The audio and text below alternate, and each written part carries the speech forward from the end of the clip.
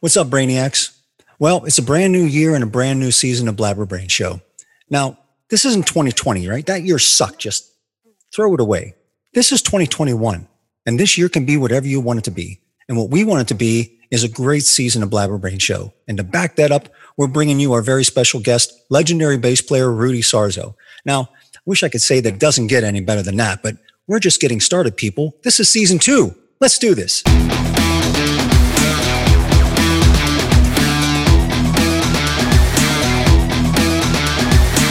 Blabberbrains.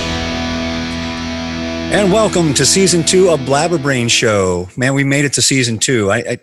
And there's other, podcasts that are out there. They just roll from, episode this to episode that. And, this could easily be episode 9. But I like breaking it up in seasons. It makes it sound like you've accomplished something, So anyways, this is Blabberbrain Show season 2. I am Michael Kadri. And my buddy over there in the signature hat and glasses is the Big M. What is up? Not much. So we're into season 2. So Right. Let me ask you a question, just right off the top of my head now that you brought that up. Yeah. Now, how many episodes can do we have to have recorded and out there before we could go into syndication? They could do the repeats on all the networks. Well, as few of shows have we been doing the way we're going at it, probably about 32, maybe 31 Okay. if we squeeze in a few extra episodes. But hey, we got in the last episode was, of course, our best of show. Can't really count that, but including that, we had 8 episodes in our first season. But we told everybody from the get-go, we're not really on a steady schedule, although we probably should. I would like to get on a steady schedule with doing this, a little bit more steadier than we've been doing it, because it's just as we have time or as we're thinking about it or whatever. But our goals for this year are to pick up some sponsors, which I am actually talking to a few right now. What the sponsorship does for any of those of you out there who are looking to help sponsor our show is it'll help. It's not just going to go in our pocket. Believe me, there's not enough money to make that worthwhile. It'll help to go boost the show. It costs money to do those boosts on Facebook. We want to try to get a better presence on YouTube. We just got on Rumble, so Blabberbrains are now on Rumble. I don't know what the hell Rumble is, but I'm all Rumble's for it. the alternative to YouTube. It just is for those people that are sick of Google and YouTube and their overreaching ways. There's Rumble, which is an alternative. So we are now going to be on Rumble, but still Facebook is our biggest audience. So the money helps to boost these. It's also, we have to pay money on for our audio shows to get it onto SoundCloud and Spotify. That actually costs money. Eventually, I would like to get the show too on the Apple podcast as well to reach a wider audience. We're trying to reach more people, and the best way to do that is with funding. We are not individually wealthy. We're rich at heart, rich in spirit, and we've got enough money to take care of ourselves and our family. So, but as far as pouring, lots of money into this show, hopefully it'll come with sponsors and the bigger audiences that we get along the way. So we do have a brand new year, and boy, we've been through a lot already this year. It's hard to believe it's only February. There's just so much that has already whizzed right by. The Super Bowl. Your buddy Tom Brady still. Trying to hold on to the GOAT moniker that he's gained. But although I will contest the MVP award, I really think it should have gone to Gronk. And since we watched the Super Bowl together, I don't know that you have too much of a complaint with my beef there. But No, I don't. But I understand why it's Tom Brady too, because I don't think without him that team wouldn't have gone and won the Super Bowl. He kind of reminds me. I mean, look, he played a lot better than say Peyton Manning did down the stretch when they won the Super Bowl in Denver with him. But he was a great game manager, and that leadership. The leadership is what it's all about. But it's not the MVP of the league. It's the MVP of the Super Bowl, and it's based on the performance of the Super Bowl. And based on that, I don't know that that he performed at that MVP level that he has before. I think that the guy that made the best plays and made the biggest plays in the game was Gronk with those 2 touchdowns and several other big game catches that he had. I mean, any Terry Bradshaw will be the first to tell you that, look, any gunslinger can throw the ball down there. It's up to the great wide receivers to be able to catch the ball and make the plays. And that's what he said with Stallworth and Swan used to make him look good all the time. But I don't know. It's I guess it's a preference thing. I understand why they gave it to Brady, but I'm looking at the performance. I'm not just looking at some honorary thing like, oh, I've won 7 Super Bowls, or oh, I'm Tom Brady, or oh, whatever. I had a great year. I'm looking at it for the performance of the game, and quite frankly, Gronk should have got it. But that's it's a up tough for debate. one. I mean, even with the defense, the defense was incredible. I kind of figured that there was a good chance that was going to happen when they made Rodgers look like a chump when they were playing Green Bay in a championship game. It's just but there was just a good play overall. It wasn't like somebody had, one player had, 4 sacks at crucial times or anything like that. It was just they just played a much better game. Yeah, I mean, like I said, they couldn't do anything. Look, there's you can debate who the MVP was, but I don't think there's any debating now that Tampa Bay is your new city of champions. The Rays got into the World Series. They didn't win. However, the Tampa Bay Lightning, Stanley Cup champions, and now the Tampa Bay Buccaneers world champs with the NFL. So congratulations to my home away from home, Tampa, for getting the new title of City of Champions. So here's to you. Cheers. And I'll be down there in April to visit you and celebrate with you. So one of the other things that's kind of been on my mind is this thing that's been very prominent in the news as of recently, and it's just getting worse and worse every year, is this cancel culture thing. Please don't cancel Blabber Brain Show. As offensive as maybe sometimes we try not to be, but you're going to step on someone's toes here and there. And but it's really irking me. But cancel culture also brings about a conundrum of sorts. And what do I mean by that? The retaliation for people when somebody or something gets canceled is to cancel that thing or person that canceled the canceller or cancelee. So you just go into this never-ending loop, like Gina Carano getting fired from Disney Plus. Now everybody's saying, well, cancel Disney Plus. But if you do that, then you're doing the exact same thing that she was kind of standing up against and the people are complaining about. So, and I understand both sides. I understand saying, well, you got to protest and do the best way to do that is to hit them in the pocketbook, and just canceling Disney Plus will send a message to them and whatever. So look, they're not going to stop doing this stuff. The problem with the cancel culture is they've been emboldened. And no matter how many people complain, now the complaints are coming from both sides of the spectrum, right? They're coming from the left and the right. There's a lot of people, I wouldn't say too far left. I mean, what I would call classic liberals, your J.K. Rowlings and your Bill Maher's and people like that are really upset with the cancel culture. And then the people on the right obviously can't upset with the cancel culture. But it's just doing it and the fact that they've been successful with it to a point. I mean, Gina Carano says, they can't cancel us if we don't let them. And I agree with that to a point. But that's not going to stop them, unfortunately. And I don't know. I don't even have the answer as to what will stop them.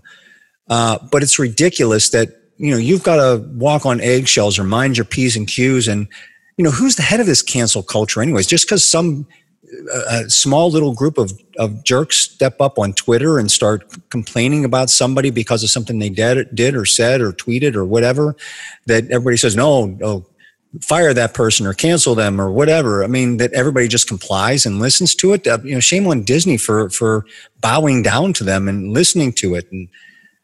But again, I don't necessarily agree with canceling Disney Plus because you're doing the same thing that you're complaining about. Yep.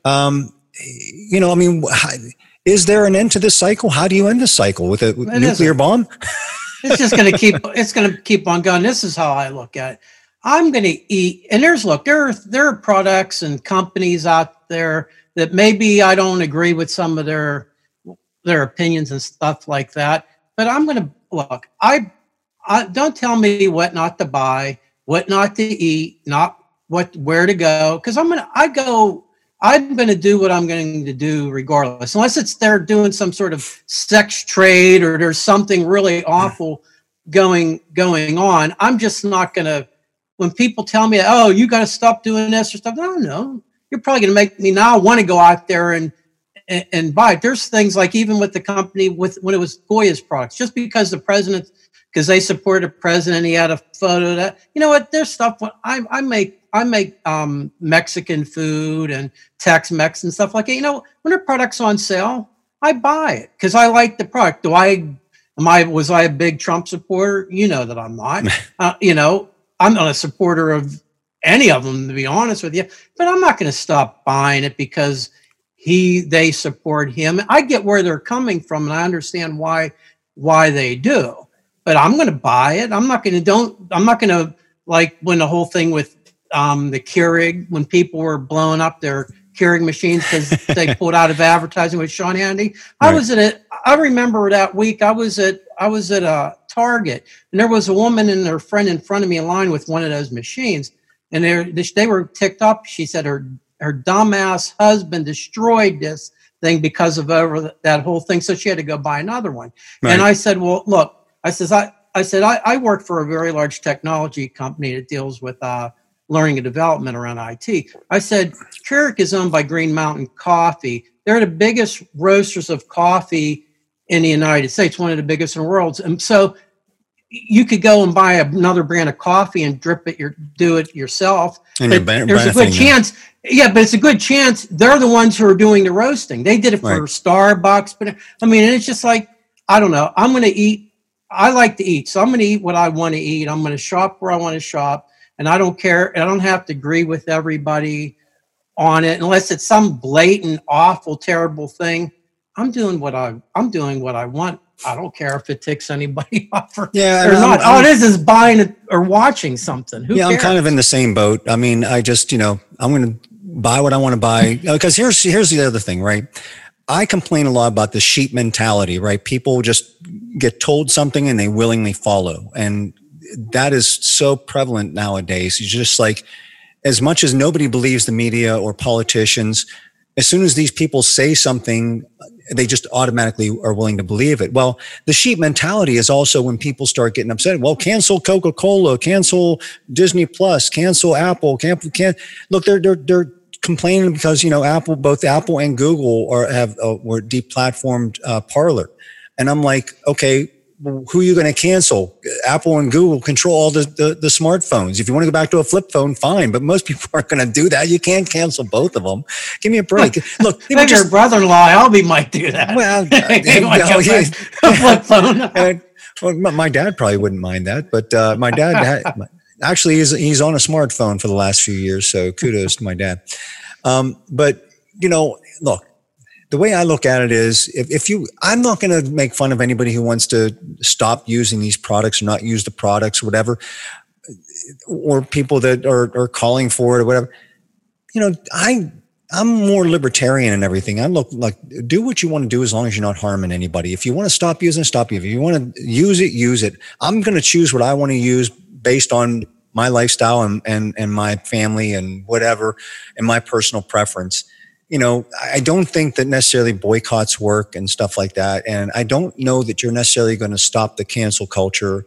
And, look, you can ding Disney by $1 billion and it's not going to faze them, right? So canceling my Disney Plus account is, and I'm not going to lie to you. I thought about it. I had a conversation with my daughter and, as much as kids these days, teenagers don't get credit for a lot of things. I had a good, honest conversation with her and, I saw her side of things and, it's just stupid to let this go round and round and round in circles. But anyways, there's so much more we can talk about, but I want to leave some room. We got a great special guest today in Rudy Sarzo. Our guests just keep getting better and better on this show.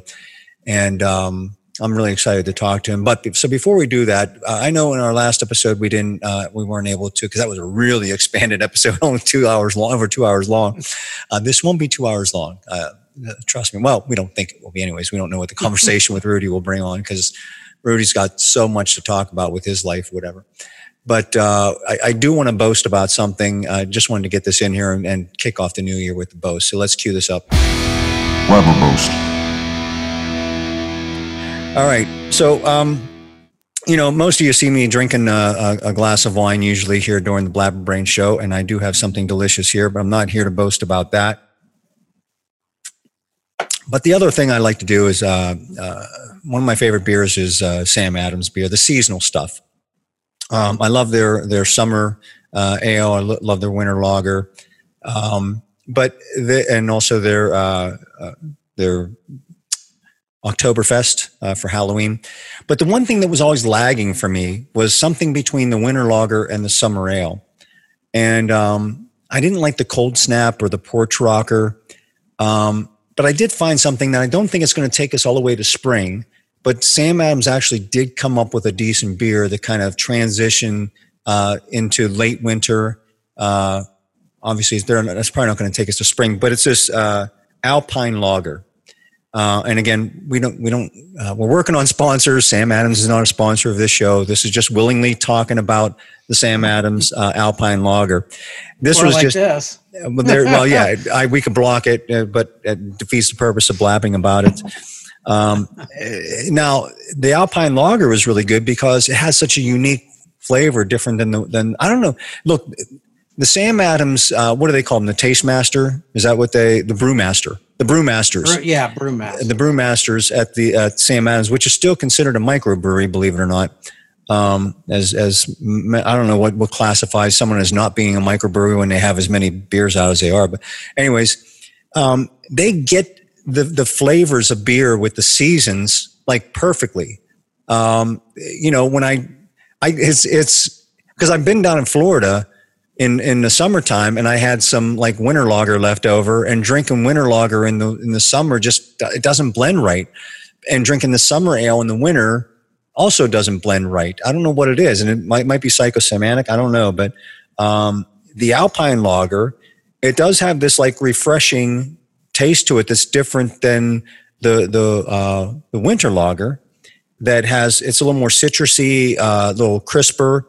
I'm just not a fan of the Cold Snap. Sorry, Samuel Adams. You really probably just need to do away with that. Although I'm not sure how popular it is. I could be the only one that doesn't like Cold Snap. Who knows?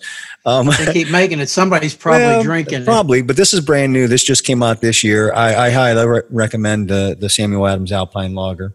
If you're looking for that transition beer. Now, all these are usually in limited brews, so it's not out for very long. I think they really need to come out with something for the springtime.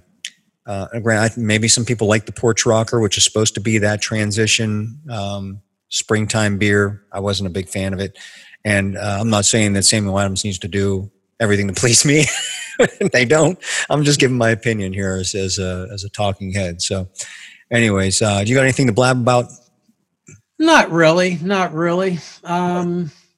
Nothing really new that a little bit equipment wise and stuff, but I don't have anything set up to be able to give you next time. All right. Well, Mark's clearly drinking an unmarked beer there. Maybe that unmarked company that begins with the letter M will maybe want to pay up as being a sponsor, and we'll allow him to remove that label so we can reveal who that brewery is for those of you who haven't figured it out yet. So anyways, so we'll cut this version short, and that ends this edition of Blabber Boast. Okay, so Rudy coming up, that's going to be interesting to talk with him because there's just so much to talk about. And I know that what I don't want this to be is I don't want this to be the same old interview that he goes through. I like to try to mix things up and try to talk about, things that interest me. Obviously, if you have questions or whatever. So, I'm really looking forward to talking with him. And obviously, as we said before at the beginning of the show, we're going to try to get more of these episodes out to you, try to be a little bit more regular with them. If I had the time, I would be doing one a week, but I don't think either one of us have the time to do that. But anyways, I can't tell you when our next episode is going to be. All I can say is that we're going to try to do this more often, a little bit more frequently, because, we're gaining in popularity. Our last episode, was our biggest viewed show to date. Might have something to do with the guests that we had, John Elefante and Lacey Sturm. But I'd like to think maybe that some of those people are tuning in because of the ridiculous conversations that we have. You never know. I think what you need to do is you need to bring Cooper on more often. I think more people would tune in if they get to see. I was looking at him. He was behind me sniffing around my guitars and stuff when you were talking. Right. A little while ago. He's back to sleeping on the couch down here in my music room basement. So he's good. We'll have to ask Rudy some stuff about dogs too. He's a big doing a lot with that. He's a big sheltered dogs advocate and animal rights activist. So, but anyway, we'll get into that with him shortly. So we're going to take a quick break. It'll be quick for you, a little bit longer for us, but we'll see you back here shortly. Blabberbrains. And welcome back to Blabberbrains Show Season 2 premiere. And we are kicking it off right, like I said before, with a very special guest, a legendary bass player, Rudy Sarzo. Let's give him a hand, everybody. Yay! Great, Rudy. We really appreciate you coming on with us. Now, my pleasure. We do have some younger people that tune into us, but I would hope that even the young people, even if they don't know you by name, they know all of the bands that you've been associated with, including Ozzy Osbourne and Quiet Riot and Whitesnake and Dio, and toddlers know Ozzy Osbourne. Right, exactly. I mean, how do you not know these names? That's funny. I was telling. Sorry, I didn't mean to cut you off here. That's Rudy's synonymous with all these. I mean, like I said, it's the good and the bad about being, members of ensemble bands that, as in a matter of fact, it's something that we'll talk about, your Hired Gun documentary that you were in, that, everybody knows the work that you've done, everybody might even know your face, but it's like, I think the people that really know you, the people from your era and my era, like, the 80s, the 90s, the, early 2000s, whatever, because they know the bands and so they know your name. But as we go into new generations, the name might not be as a household of a name as it used to be, but certainly the work is still there of all the work that you've done. And, how do you, like, personally, where are you at with all of that? I mean, I know you don't do a lot of musicians I know aren't doing what they do for name recognition and notoriety. They're doing it because they love to do it, and you play with the bands you play with because you love to play it. But, is this something you just kind of roll with the punches and take? Is it something that's not super important to you, or is it the path that you've already left behind you is what's important? Yeah, I'm just trying to get to the core of answering your question. I mean, I play music because I love to play music. I play music if I'm not doing interviews or my own radio show. I'm playing. I'm recording. As a matter of fact, before we started this podcast, I just finished up a project that. We musicians nowadays, just to keep our chops up and to pay tribute to our heroes. We do a lot of projects, tribute projects. Mm-hmm. I just did one last week. Actually, it's for the David Z Foundation. He's a bassist, and there's a foundation, and all the proceeds goes to music education. And David Z was a bassist for Trans-Siberian Orchestra and many other bands, and he passed away in a horrible tour bus crash. I remember hearing about that. Yeah, I remember hearing about that. A couple of years ago. So there's his brother put together a foundation for him, and so I get this email from this dear friend of mine, Jeff Scott Soto. He's a singer. He's been with many bands. Yeah, I know. One of them, the Sons of Apollo, currently. And he says, "Hey, would you like to play on Superstition?" And I went, "Yeah, of course." So then he tells me the lineup, and the lineup wound up being a Sugarfoot, which is the drummer for Stevie Wonder, playing on that. I said, "Okay, awesome." and and Steve Stevens playing guitar. Nice. And let's see, Spike Etney, who's actually the utility musician in Queen. He's also the music director for the band because, Right. you know, of course, they bring extra musicians nowadays when Queen goes on tour. But he was there when Freddie Mercury was still with the band. Oh, wow.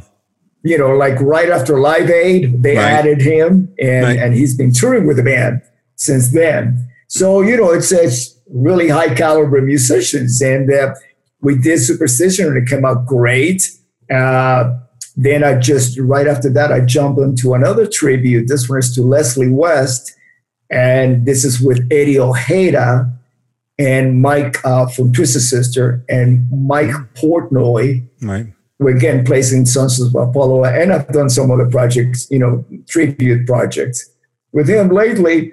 And I just finished doing the bass track for a song called Theme from Imaginary Western, which is definitely my favorite mountain song.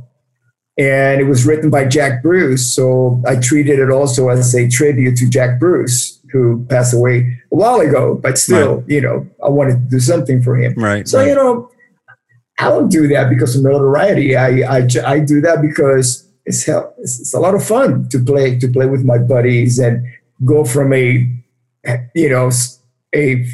R&B song like Superstition to something more heavy, a mountain song. You know, that's like great. I love the challenge. You know. Now I'd like to hear you do a Chris Squire tribute. You know, Chris Chris is such a, you know, there's people that really do Chris really well. Having said that, I had a different approach with the Stevie Wonder track because, you know, once you have Sugarfoot playing on it, that's the foundation. And he's going to play it the way Stevie wants it to you know, it should be played. Right. That's how he approached it. And I'm listening to the track, to the original version, and I hear and I go, there's like basically 4 instruments on that. There's drums, which Stevie played on the record. Then there's clavinet. There's no guitar. It's Right. just clavinet. And then the horn section, which I'm not entirely completely sure that if it's actually horns or a synthesizer, because Stevie was a wizard at getting these sounds, you know, so it could be a synthesizer. Right. And then the bass is actually a Moog bass, Moog, yeah. keyboard Yep. bass. Yep. And what happens is, this is, you know, Stevie Wonder, he produces his music. So, you know, there wasn't a situation where a producer said, Stevie, can you play this more like an actual bass player would do? No, you play like Stevie Wonder plays music. Right. Right. Really outside the box. So I'm listening to it, and the sound, every time I pick one of my basses, I went, wow, it sounds like a bass guitar. It doesn't have that grease that this keyboard has. Right. Bass keyboard. So I finally honed in on the tone. I spent almost a whole day working on that, just getting the right sound. Because without the right sound, it's just Right. Doesn't work. Right. it's like having the wrong actor cast in a play. Right. You know, Yep. You know, the script calls for this, and this is what you should deliver. You know, Right. now you got the character, you got the personality. Now you work it, and it's like, what makes this song timeless is that when you hear it, there's a certain elements. It's a recipe. All these elements stacked up that makes it completely different from anything that comes on the radio because it's out of the mind of Stevie Wonder. Right. So I wanted to do a tribute to that. I wanted to okay, this is kind of like, of course, I'm not playing it exactly or everything, but it's in the essence of it. I didn't want it to get away too far from the original. So if Stevie wanted to hire a bass player, he would have hired you for this spot based on No, actually, he has bass players but those bass players, they cop what Stevie does. Right. Because that's where the magic is. Right. Yep. See, Stevie creates his own magic by playing everything.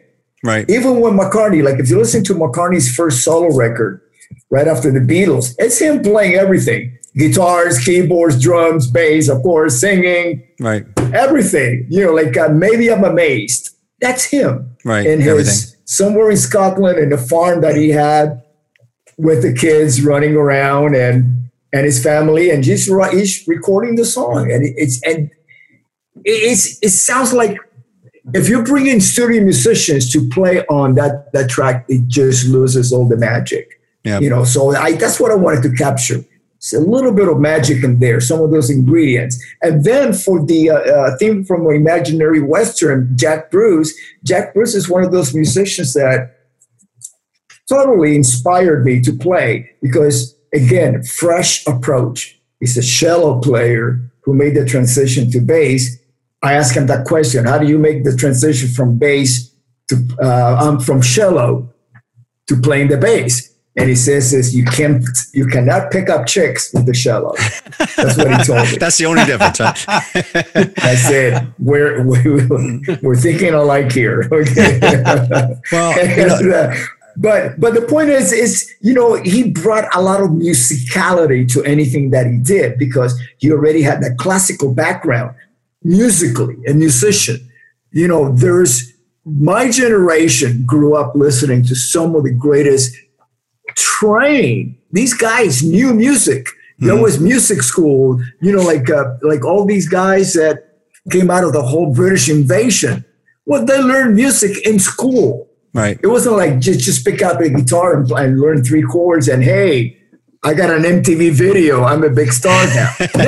No. I mean, it was like Jimmy Page, studio musician, right? Right. John Paul Jones, studio musicians. I mean, so half of Led Zeppelin is actually guys who hone in their craft, playing everything that came in front of them. Sheet music, charts, they could read everything. So, of course, when it comes time to put their own band, they have all this experience. I think all that probably changed somewhere in the 80s, with everybody just wanting to be a rock star. Yeah, exactly. To me, that's more like the rock star era. And let's say, for example, you have Van Halen. You got you got Eddie Van Halen, incredible, trained musician. He comes from a musical family. Yep. His father, and his brother too. I mean, very musical. Classically. So you got the musical side. Yeah, exactly. You have the musical side of Van Halen, and then you got the rock star, David Lee Roth. Beautiful balance. Right. You got something who's not for classically everybody, trained. Right? Right. No, but I think he was the greatest frontman of his generation. 100%. 100%. Yeah. But then you look at him today and you're like, what happened to you, Dave? There's so many. It's still Dave. He's still Dave. He's still Dave. He's still a showman. He's still a showman. He's just a different kind of showman. Yeah. But then again, it's what doesn't grow dies, so he's growing somewhere. And, you're we right. don't have He different evolved. perception. Right. Evolve. I mean, our perception of David Lee Roth is we're stuck. I mean, I'm not, but the consensus is the perception. We're stuck with Dave in the 80s. And he says, no, I'm more than that. Yep.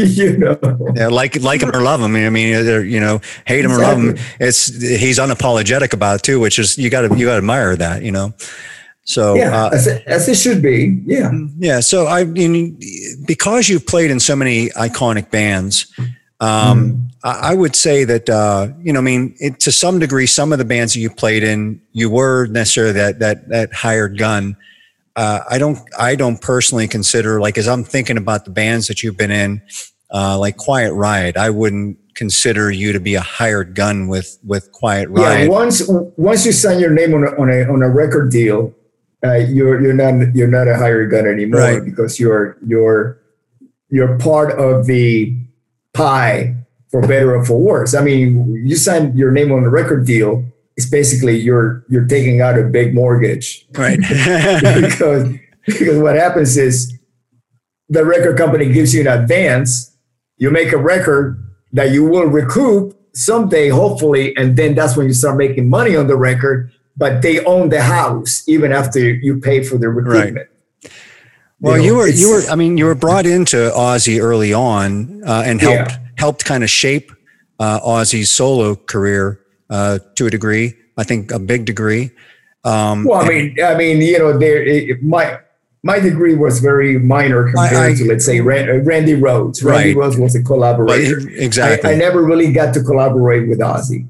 I played on 2 records, Tribute and Speak of the Devil. Right, but I'm saying when people think about early Ozzy, Bob Daisley, Rudy Sarzo, that's what you're thinking about, early Ozzy. But early Quiet Riot. I mean, like I said, Quiet Riot goes back all the way to the '70s, like before you were in the band and stuff. But when people think of Quiet Riot, they're thinking of Come On, Feel the Noise, and so they look at you as part of the band, so to speak. Is there? Do you know that I was in Quiet Riot with Randy? Right. In the 70s? Yes, I do know that. I know that part of your story. Okay. I'm trying not to. I mean, I know there's a lot of people that probably already know a lot of this stuff, so I don't want to rehash it. But just for those of you that don't know it, let's just real quickly let's recap, because I know that's kind of how you ended up with Ozzy too, right? Was because of Randy is the one that got you. Yeah, right. Otherwise, I wouldn't have even been on the radar. Yeah. But you originally met Kevin DuBrow, correct? Is that how you got into Quiet Riot, or how did that? Passing. Right. I saw Quiet Riot performing at the Starwood like around 77, 76, 77. I made 3 trips to LA. The first 2, I ran out of money. On my last one, that's when I stayed, and I came back in 78. Yeah, 78. That's when I returned to LA. So it could have been in 76 or 75, or right. God knows, But it was during that time, and I ran into Kevin. And after the show that I watched them perform at the Starwood, and I just told him, "Hey, man, which I've done many times. If I see a band that they're on the right track, just as a fan of music, I tell them, hey, you guys, keep doing what you're doing. You got these things going on, and very soon you guys are gonna make it. Right. Basically. Yeah. So, and then, so how did that work out? Like they needed a bass player and Kevin contacted you, or what was that, that progression? Yeah, actually, Kelly Garney, who was the first bassist that they had, something happened, and he wrote about it in his book. So if anybody's interested, just, Google that. And he was out of the band. So they tried everybody in town, and they didn't feel like they have found the right guy. I was out of town when this was going on. I was in New Jersey, but I was ready to return to LA. And so I got a call from Kevin because people kept saying, well, if you haven't found the right guy, Rudy's the guy that you're looking for there. So eventually he called me, and I just happened to I already have my ticket to return to LA the following week. So I told him that, and he said, okay, so call me when you get into town. And I did. I went down, auditioned, and got the gig, and started playing with Quiet Riot. Nice. And the rest is history, as they say. So yeah, and then obviously you get that great relationship with Randy going, and he brings you over into Ozzy. Now, from most reports, here's one thing I really am interested in asking you, because I don't hear you may. I'm sure you've said this somewhere along the lines in an interview, but I haven't seen it. The Ozzy camp in those days was kind of a toxic environment. Because of Sharon and Ozzy controlling everything. But I've really never heard you speak ill of Ozzy or Sharon. You're already very, very grateful for the opportunity they gave you and bringing you into the band and everything like that. And you still, I think to this day, kind of, that's just not your style. You don't talk bad about anybody, to be honest with you. No, but explain that. Like, was your relationship different than what some of the other musicians experienced with them? My perception, which is based on experience purely because I was there. I've been in toxic environments in bands, and playing with Ozzy and having Sharon as our manager was the furthest away from the toxic environment that I've ever been in. Wow. That's great to hear. So that's why you've never heard me say anything negative, because it was not.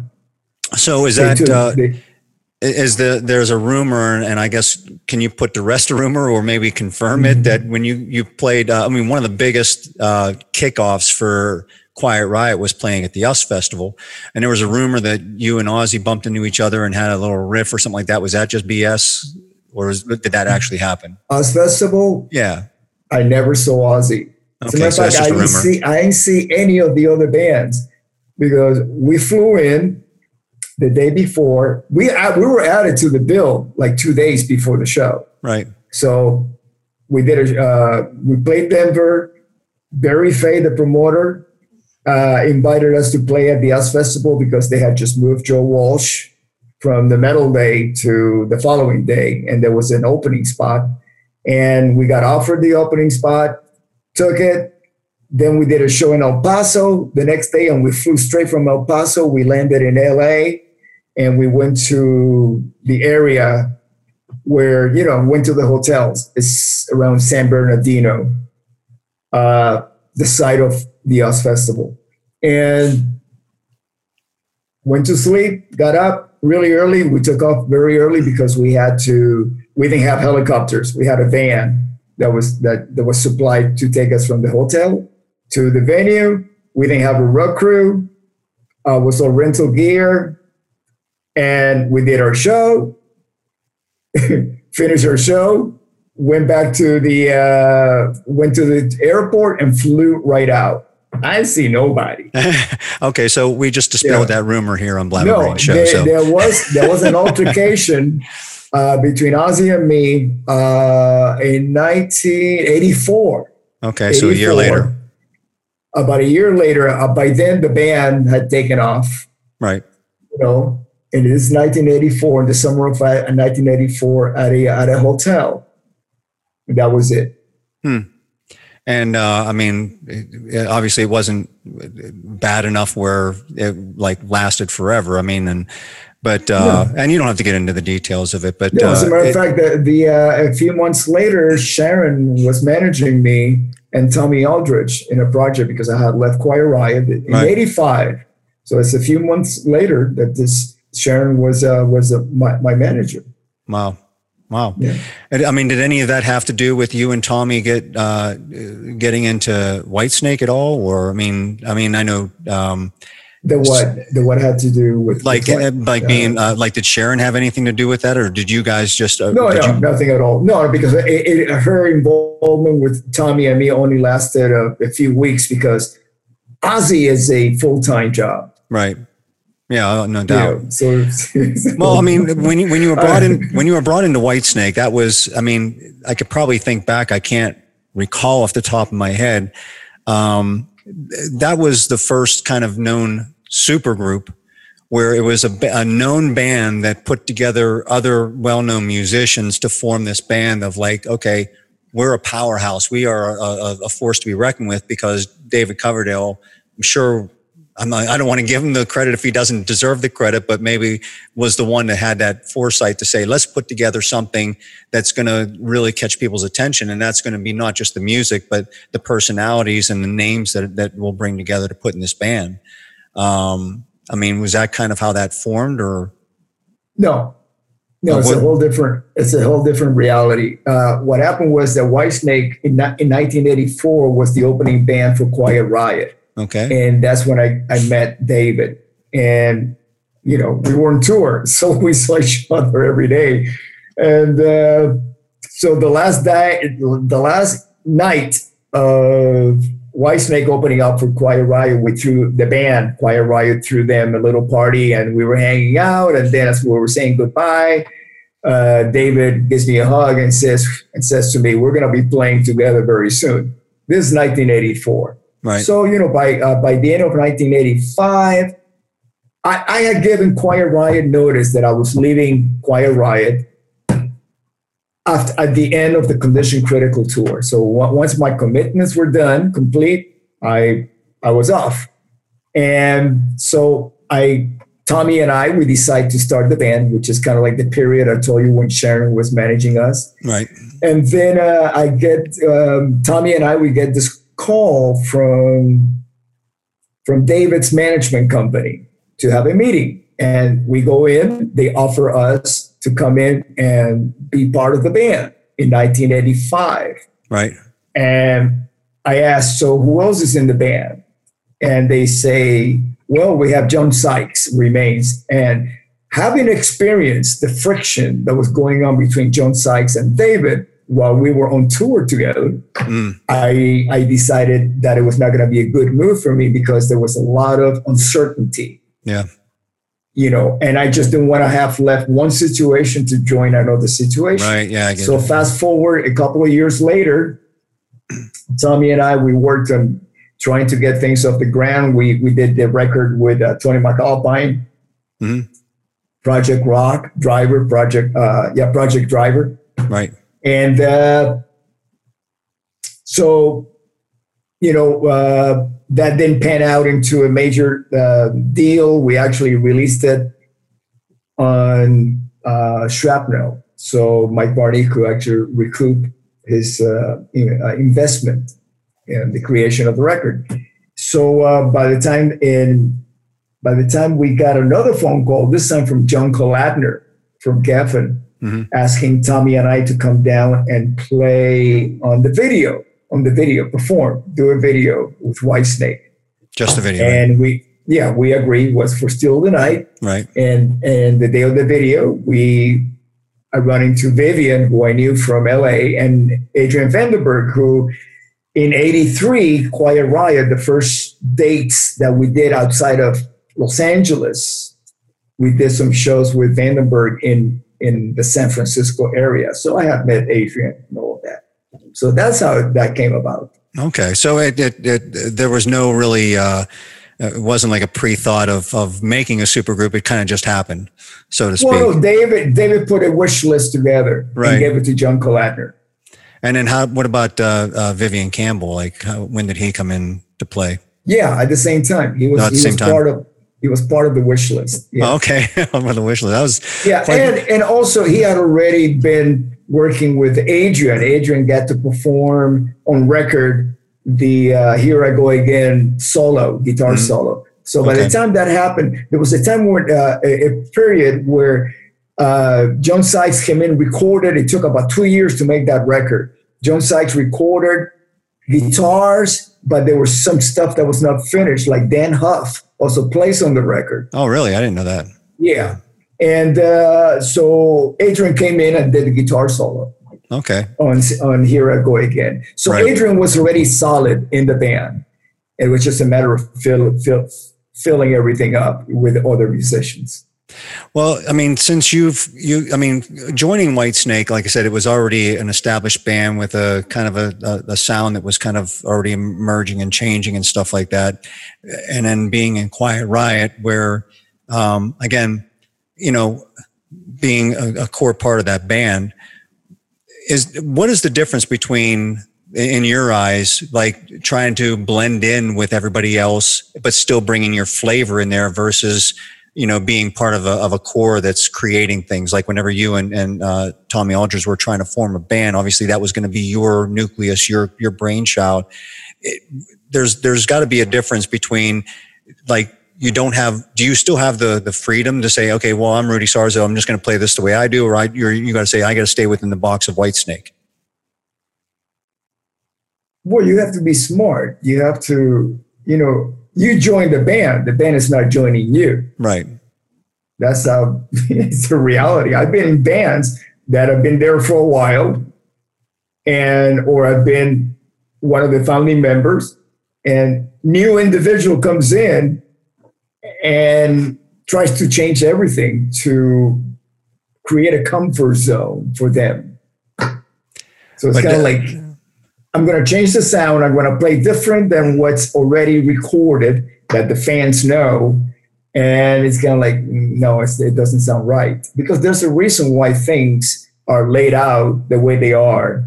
You know, when you make a record, especially in, you know, traditional record, I'm talking about not making record in your bedroom, but actually you get a record deal, you're assigned a producer, and you do a pre-production, you go through all the songs, you go through the arrangements and everything. There's filters. And then the artist relation person says, no, I don't hear a single yet. So they might bring in an outside writer. It's a process. Right. And you have to respect that. That's how you make a timeless record, And so bearing that in mind, you respect the process and you respect what the fans already love and have bought that record and buy the T-shirts of the band. So the last thing you want to do is go in there and change everything.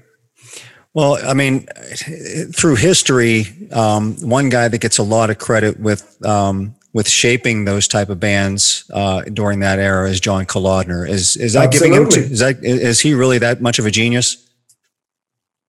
I put it this way: he doesn't get enough credit. Okay, that's good to know. I've always kind of looked up to him and admired him because especially like. I think that even Steven Tyler and Aerosmith kind of give him a lot of credit for their resurgence and whatnot.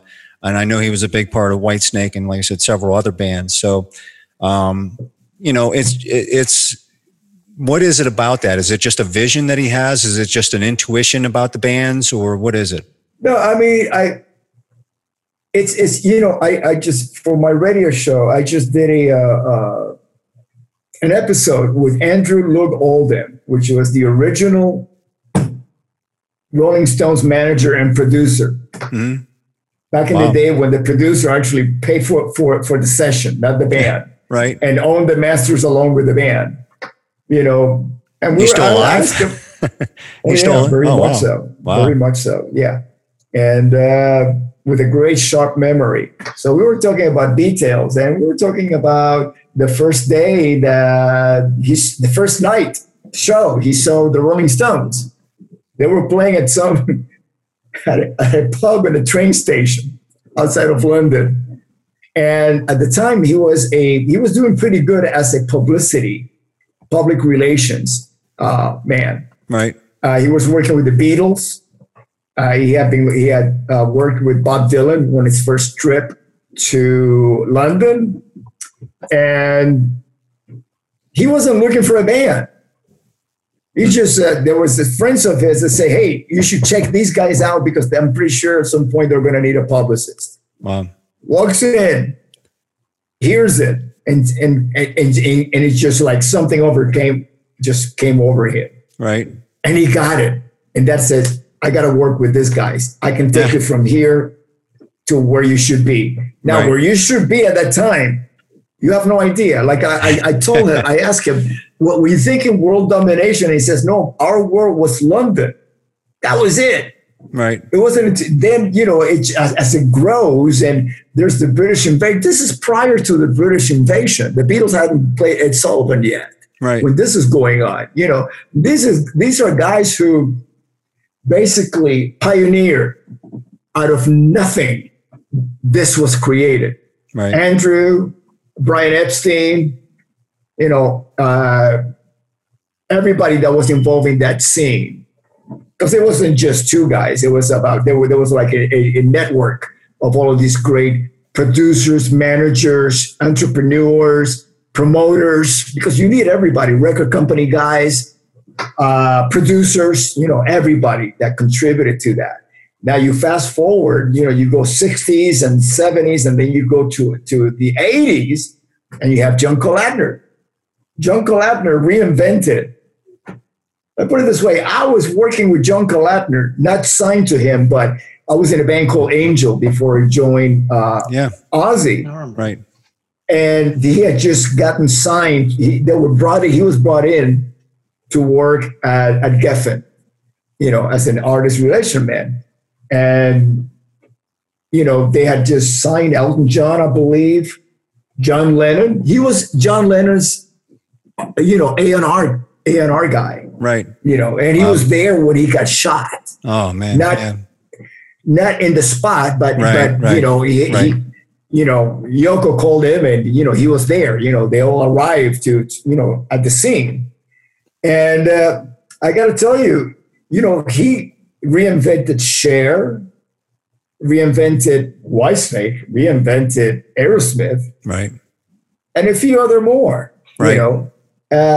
Is he a genius? Yeah, I really consider these guys geniuses because you cannot put your finger. What do these guys do? It's magic. They're like wizards, because they see things that other people might not see. The proof is in the outcome, So yeah, and if you really want to catch something likewise of what it takes to be one of those individuals, there's a Showtime, I believe it's Showtime. There's a Rick Rubin documentary. It's called Shangri-La, Shangri-LA, right? Which is it's the name of his recording studio he's got in Malibu, but it's Rick Rubin going through the evolution, and he's the same thing.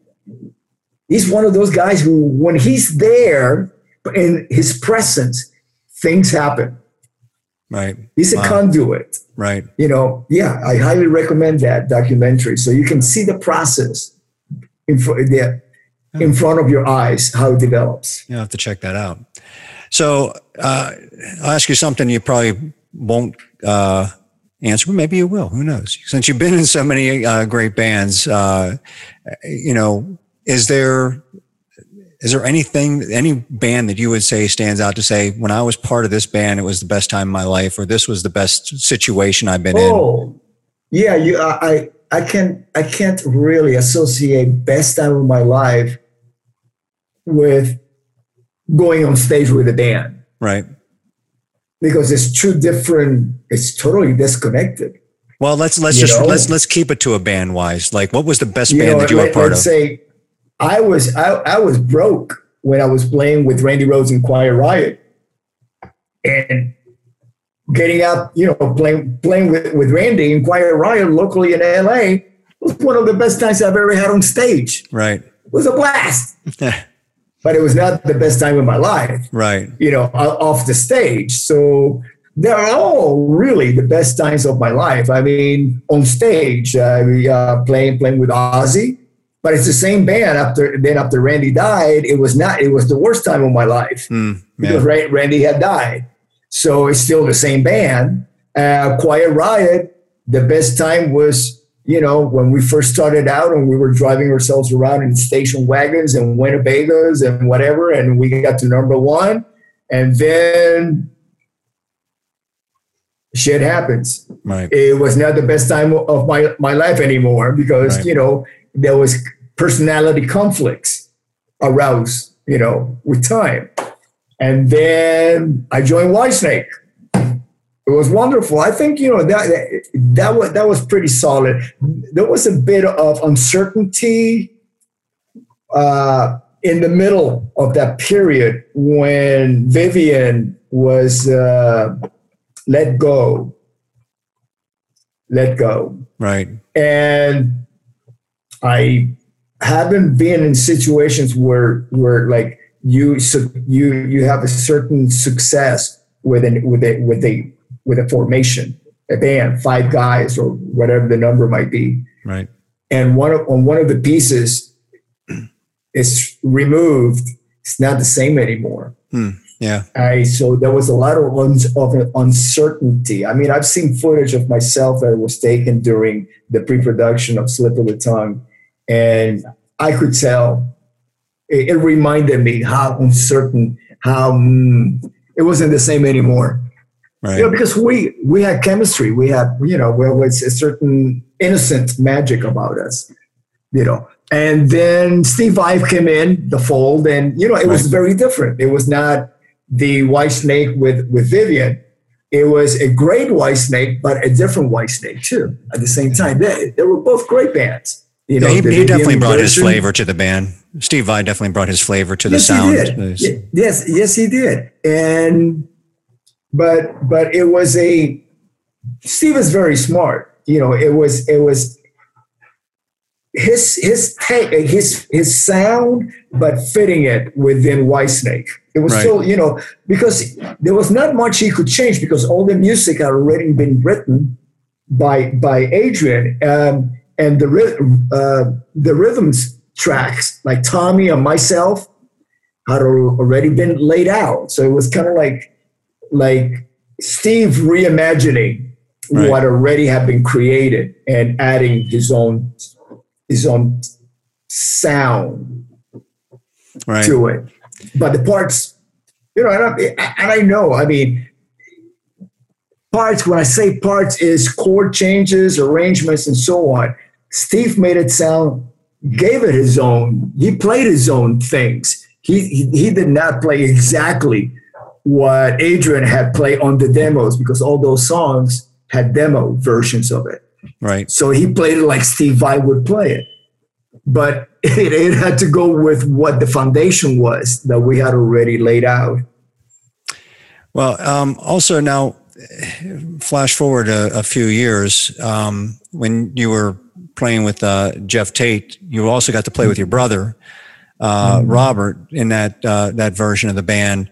Was that the first time you got to play with him in a like a popular band, or had you guys teamed up before, or was this something new for you guys? I mean, I think that Robert was supposed to actually, wasn't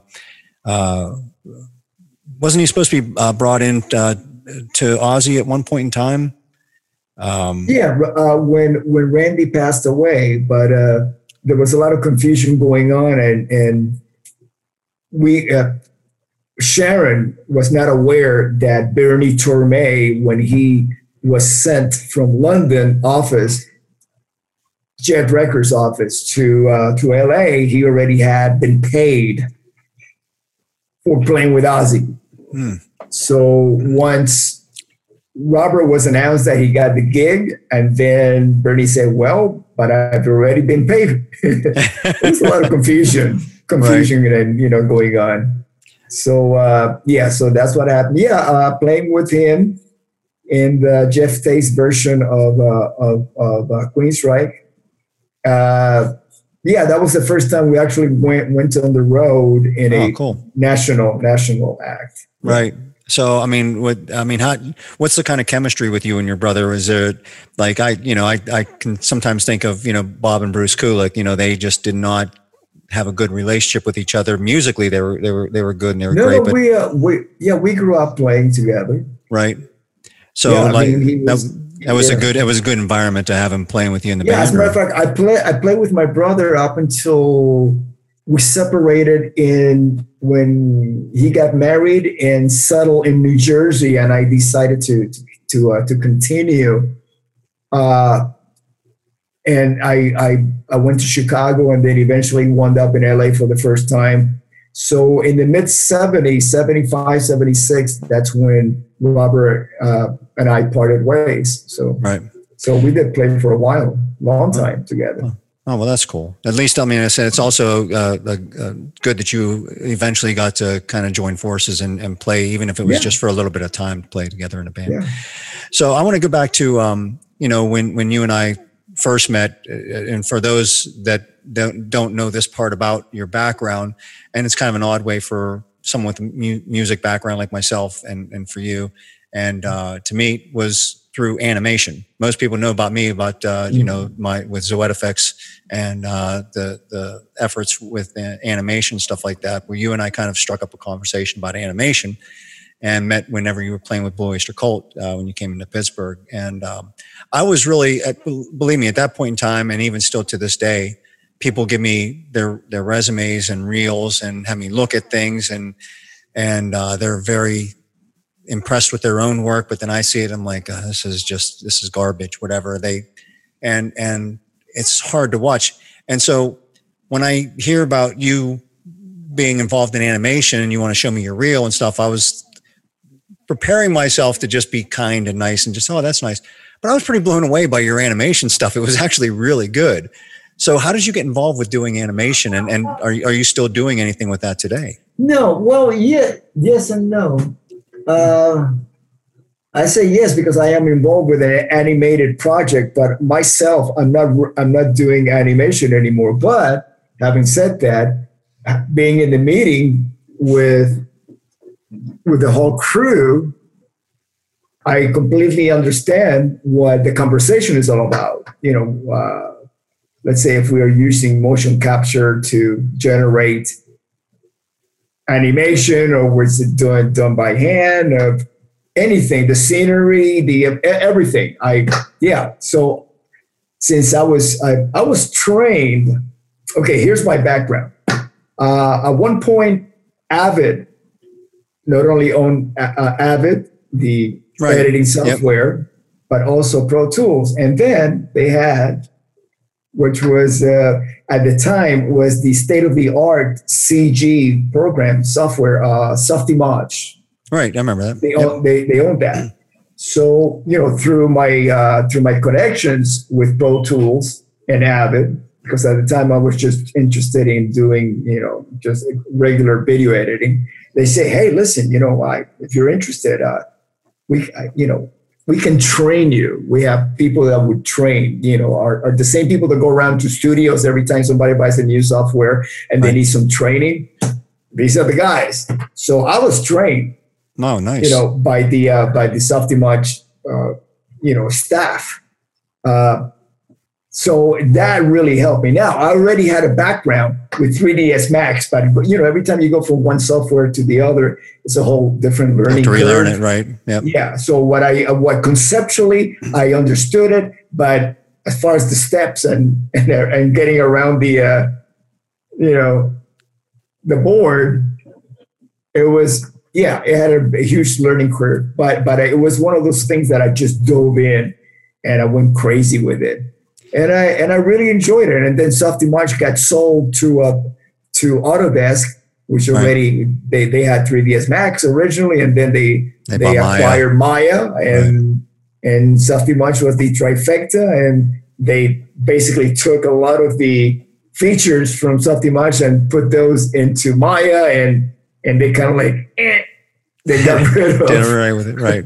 Got rid of Softimage, and by then I had gotten LASIK, and I could see again. The reason why I got so heavy into CG animation was because I could create just sitting in my hotel room with my glasses, and then I would go on stage and I could barely see what I was playing.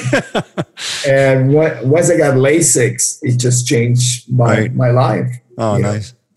Well, I often think that that's one thing that would help the Big M's career over there. If I just find a way to animate him instead, maybe that might really kick off your career a little bit better. Natural animation. Just look at me. Well, I don't know that it'll translate well to animation, because at least you can grab the character and the look and the feel, but not the personality of the Big M. It doesn't equate to much in real life. How's it going to work in animation? Well, that's what animation could make it a little bit more interesting. That's all I'm saying. Oh, that is true. Anything to make me more interesting. I thought you were going to make a crack about LASIK and stuff, being I'm blind in my left, legally blind in my left. Well, LASIK's not going to help you. Mark, that's a shame they can't come up with something so you could see better. Yeah, that's not going to help you there. Sorry to hear that. Yeah. No. So also now, I know your faith is very important to you, and it's a big part of your life. What I've noticed over the last 10 years or so, especially like being on social media and stuff, I'm noticing a lot of musicians from the 80s being very outspoken about their faith, and it's a big part of their life now. Is this just a growing up thing with people? Is this something that, because you don't think about that and you don't hear about that, like at least when I was growing up, and you think of those bands and you think of those musicians, and are we just in a different point in time where people are more open to talk about it, or have these people transitioned to make it probably more important to their life? Like, what about you? Like, has this always been a big part of your life, or is this something that has been transitioning in you? Well, I wrote about it in my book. It's in chapter 2. I've been reading the Bible every day since the mid-70s, before I made, while I was still a starving musician, and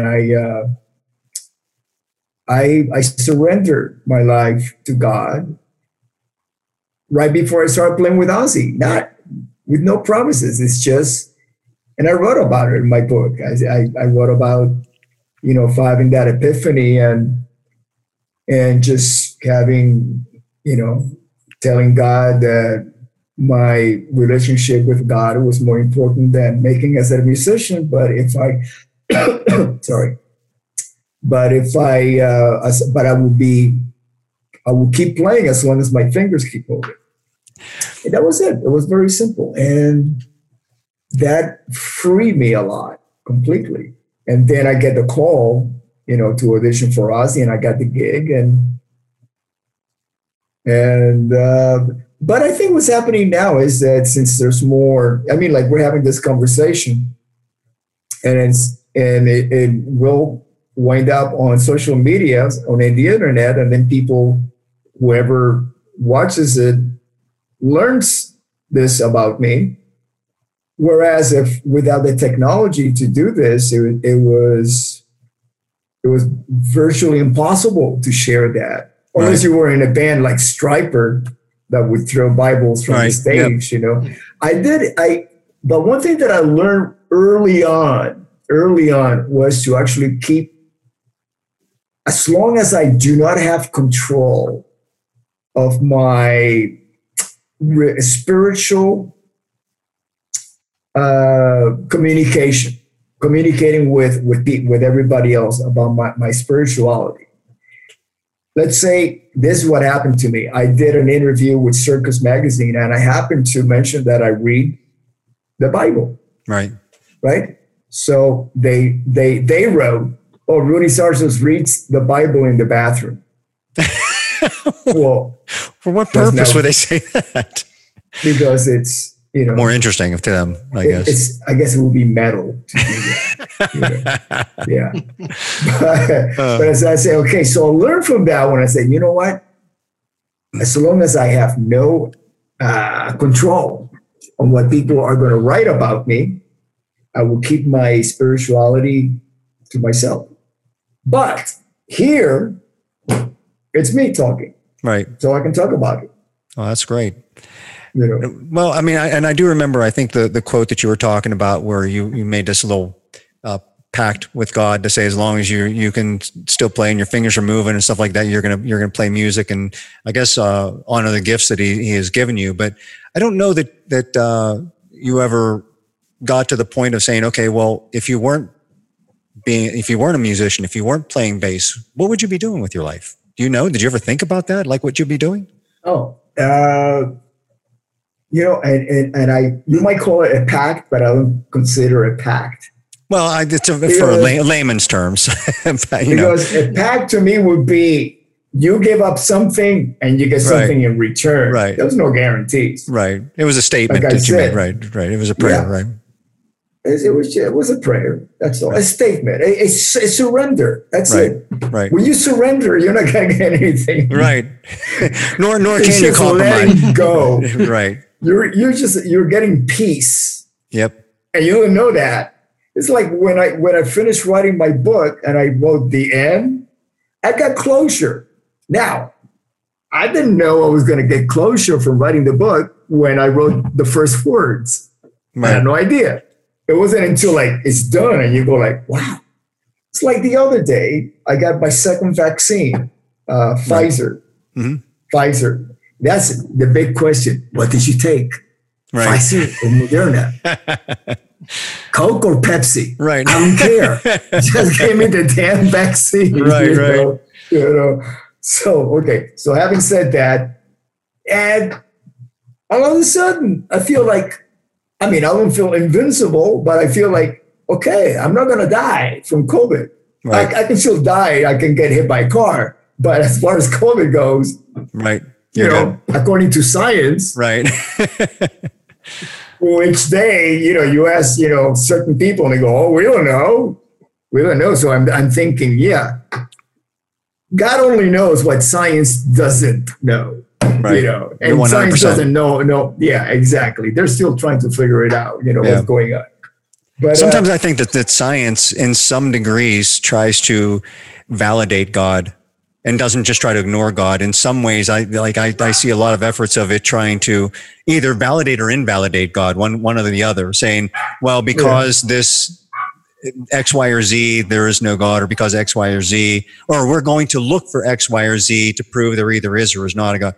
And I'm like, why can't they just both mutually exist? Why can't, why does there have to be one or the other? I think that because of God, there is science. I don't know why people try to blur the lines there so much. Yeah. And I get it, because I grew up Catholic and in a Latin culture. I used to go into my grandmother's house, and she opened the door, and behind her there was like Christ on the cross, bleeding and stuff, and it'd be like, wow, that's scary, like. And then there'll be all these other life-size statues of saints and it was pretty goth. Supposed to keep Satan away.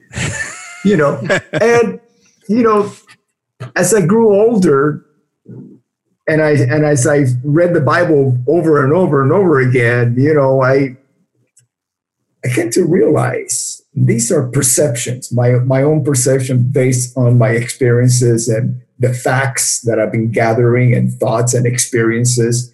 That traditionally the trigger when you say God to a lot of people is a depiction of God by a Renaissance artist on let's say at the Vatican, the Sistine Chapel. God's got long hair and a beard and his muscles, and he's like putting a finger at Adam. That's God. No, that's not God. Right. That's a depiction of what this artist thinks God is, because he was hired by the Pope to paint this. Right, his version of it. Right? Yeah, his version of it. Okay, my version of God, and this is it's very clear in the Bible. Jesus says God is spirit. It's energy. Mm-hmm. Nobody has seen God. Nobody has seen the face of God. It's got no face. Right. It's energy, it's spirit. It's the creator who keeps expanding the universe as we speak. Right. God didn't rest on the seventh day. No, it wasn't like creation's been going, it just continues. Otherwise, that's one long vacation. No, I mean, it's like one long creation. I mean, it's like it's expanding, the universe, it's like that is God to me, not the universe, but the energy that creates the universe and everything that the order. The laws of God. I mean, if you look at nature is orderly. Mm. Are you familiar with like the golden ratio? Yes, 100%. The formation of, it's mathematical. Everything's mathematical, right? Yep. Everything's mathematical. Everything's actually pretty perfect. Yeah. Even though even the earth is not perfectly round. And a year is not perfectly an amount of 365 days and minutes. It all keeps changing because it keeps evolving, but if you take out mankind out of Earth, you have a pretty perfect planet. Oh yeah. Yeah. Because everything will follow the laws of God. Now, what we have is free will. And it's taken me a while to figure it out, because it can be very confusing, the thought of God's will, free will. And it's a blessing and a curse. Lately, because of, I've been doing certain inventory in my life, I've come across my perception of free will is, okay, you can do two things. You can do God's will, and that's, to me, that's my eternal quest to find out God's will. Or you can create chaos and go against the nature of things, the order of things in the universe. That's a universal order, but there is agents of chaos, humans, that will go against that. Just because we have the option to do the right thing and the wrong thing. And that's something that a lot of people just don't get or understand. And that, look, God's not a puppeteer. I mean, he does give us free will to love him, to obey him, and to return everything back to him. And you touched on something else I want to talk on real quick here. I don't want to hold you up too much. I know we've been talking for a while, but you're what? You're 70 now, so which is Kind of, sort of. Okay, sort of, ish. Okay, but, and I don't want to dive too deep into this because it could open up wounds and stuff like. But you have lost some close personal friends of yours, including Randy and Kevin and Frankie, and Ronnie James, Ronnie, obviously, yeah, Ronnie, you're very tight with. So some very close personal friends of yours that have passed on, but. Or bandmates. I played with Ronnie. Yeah, I mean, it's not just tight. I mean, we made music together. I was his last bass player in Dio. Yeah. Oh, again, these are very important things. But there's a part of you that could, start to feel both immortal, but then also start to say, I could be taken at any time. And what I look at with your career is that from my perspective, I'm not sure from your perspective, but from my perspective, you sure are making the most of your life and what God has blessed you with, not just from the musician side, because of everything that you do with that, because you're also involved with like the rock and roll fantasy camp, which helps people. Like I said, you openly talk about the business side of things, like even with doing the Hired Gun documentary. But then you also are a big, I don't want to go so far as the animal rights activist, but you do speak out a lot for sheltered dogs and adoption and stuff like this, and animal cruelty and stuff. But you're very focused on getting dogs, sheltered dogs adopted and stuff. Is part of this all that inventory that you take, like you're talking about your life?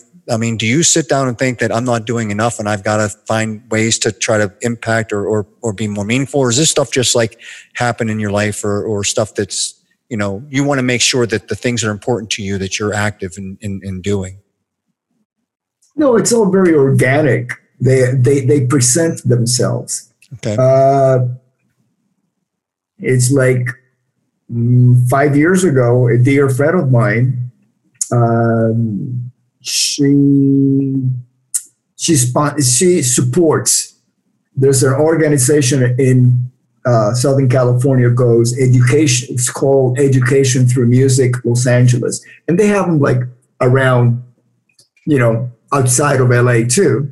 But the one that I'm involved with is Education Through Music LA, and they do fundraisers and they give. They bring music to schools. They supply students with instruments and education, especially underprivileged children in schools. And it was very organic. I got invited by my friend to come to one of the events that they hold every year. I met the people and they say, "Oh, how would you like to offer some classes for the auction, bass lessons?" And I've been doing it ever since, and now I sometimes get to speak about it, not only on social media, but on the local news. And so it just happened. A lot of things come into my life and I ask myself, can I be part of to contribute to this? And it's usually yes. And I just do it. It's not like I go out seeking for it. They just come my way, Well, again, I think that just speaks to who you are in your giving nature and the kind person that you are. My dad has a rescue dog. Mark has a rescue dog as well. Cooper, who's an internet sensation here on the Bible Brain Show. Everybody loves Cooper. That's why you can't get him to come over. He's sleeping over on the couch. Cooper. So, but I think that these are all great efforts that you're involved with. And again, I look at it from the outside as, making the most of your life and the talents and the position that God has put you in to be able to, make some noise and make some awareness of things. Yeah. And Mark, I know you've been very silent this whole time. Is there anything you have to add here real quick? Well, I think that, I didn't want to crowd in. I wanted to give Rudy an opportunity to talk. Now, I've always just been a big fan of yours. As simple as that. I already heard about Quiet Riot even years ago. I met Randy Rhoads a few months before he died here at a guitar seminar. It's like 10 people in a music room, and even the principal gave me the day off so that I could actually go and attend this thing. And then that's of course about Quiet Riot and everything. And that's what we were all before Quiet Riot got back together and you guys went out and really hit big. we were all looking for the music, because all he was saying was that, hey, I think we had an import deal, and and it's not like the internet existed back then. So to try to find things that maybe you were involved with or Randy involved with, it was almost impossible back then to find anything. But I mean, I've seen you perform a number of times over the years in the bands and a lot of the things. And I got to see that movie. Mike told me about the Hired Gun movie last week, and I had an opportunity to watch it over the weekend. I just can't consider you a hired gun, even though that might be the case. That's hard to believe, yeah. Because it's funny, because I was talking to a friend of mine a couple of days ago, and I said, my buddy Mike is having Rudy Sarzo come on and do an interview with us. And the first thing she said was, her and her friend just wanted you so bad back when you were in Wire.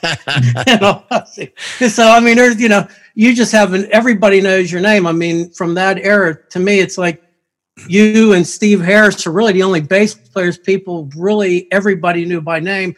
But I never heard any of the women I've known over the years go, oh, I'm waiting after the show to meet Steve Harris, So, I mean, you definitely were, when I watched it, it was great hearing some of the stories that you were telling. But I mean, you're a well-known name. You're not, to me, in my eyes, you're not somebody that an established band brings in, not just because you're a great bass player. You're somebody that gets people interest. Hey, Rudy's playing in that band.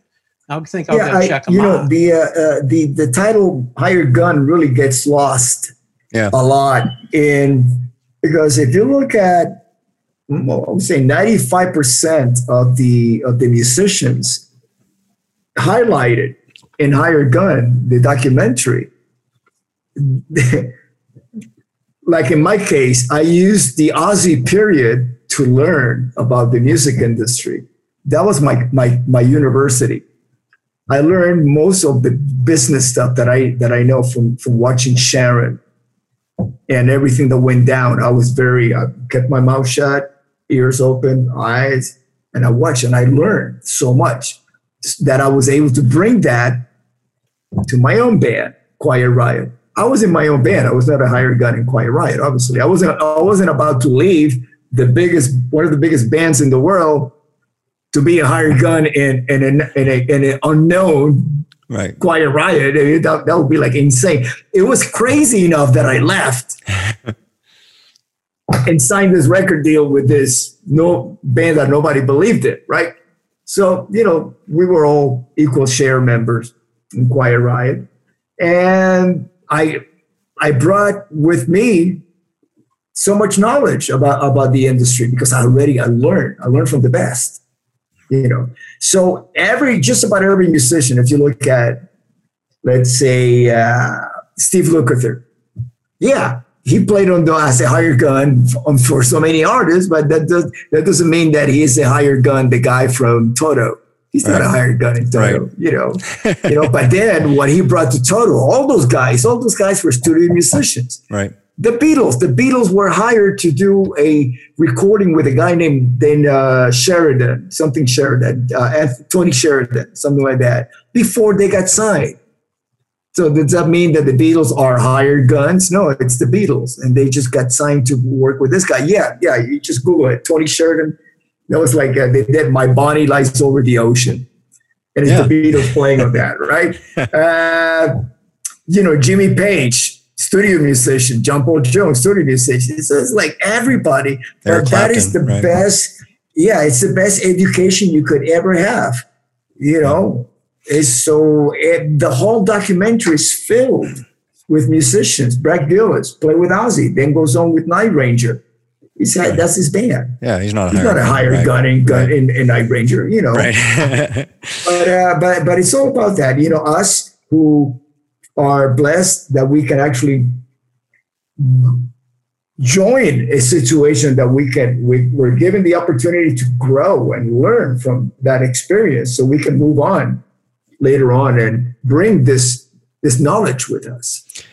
Well, we'll let you plug a few things here as we exit out. Just want to be mindful of your time, and I really appreciate you being on here with us, Rudy. But one other thing that I want to mention that you're involved with, I think, is just something that is very important in what I think is the education through music.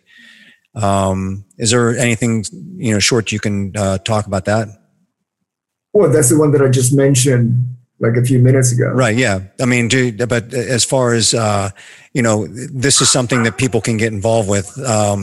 So, I mean, take part in. Or to take part is through making donations. To take part, you have to be invited by the organization to take part. Outside of that, it's all donations, because all the donations go to buying instruments and education for children, and specifically the underprivileged kids. Okay, so we'll put a link up there for people to be able to donate to education through music, because I think that's a great organization. And as far as the Sheltered Dogs goes, you want to give a shout out to any organization that you? Linda Blair's organization, and also the Eastwood Ranch. That's another shelter, all based out of California here. Okay, and you got the Rock Camp movie, and when is that coming out? That's David Fishaw's documentary that has been working on for many years. And, I'm just a little bleep in there, Yeah.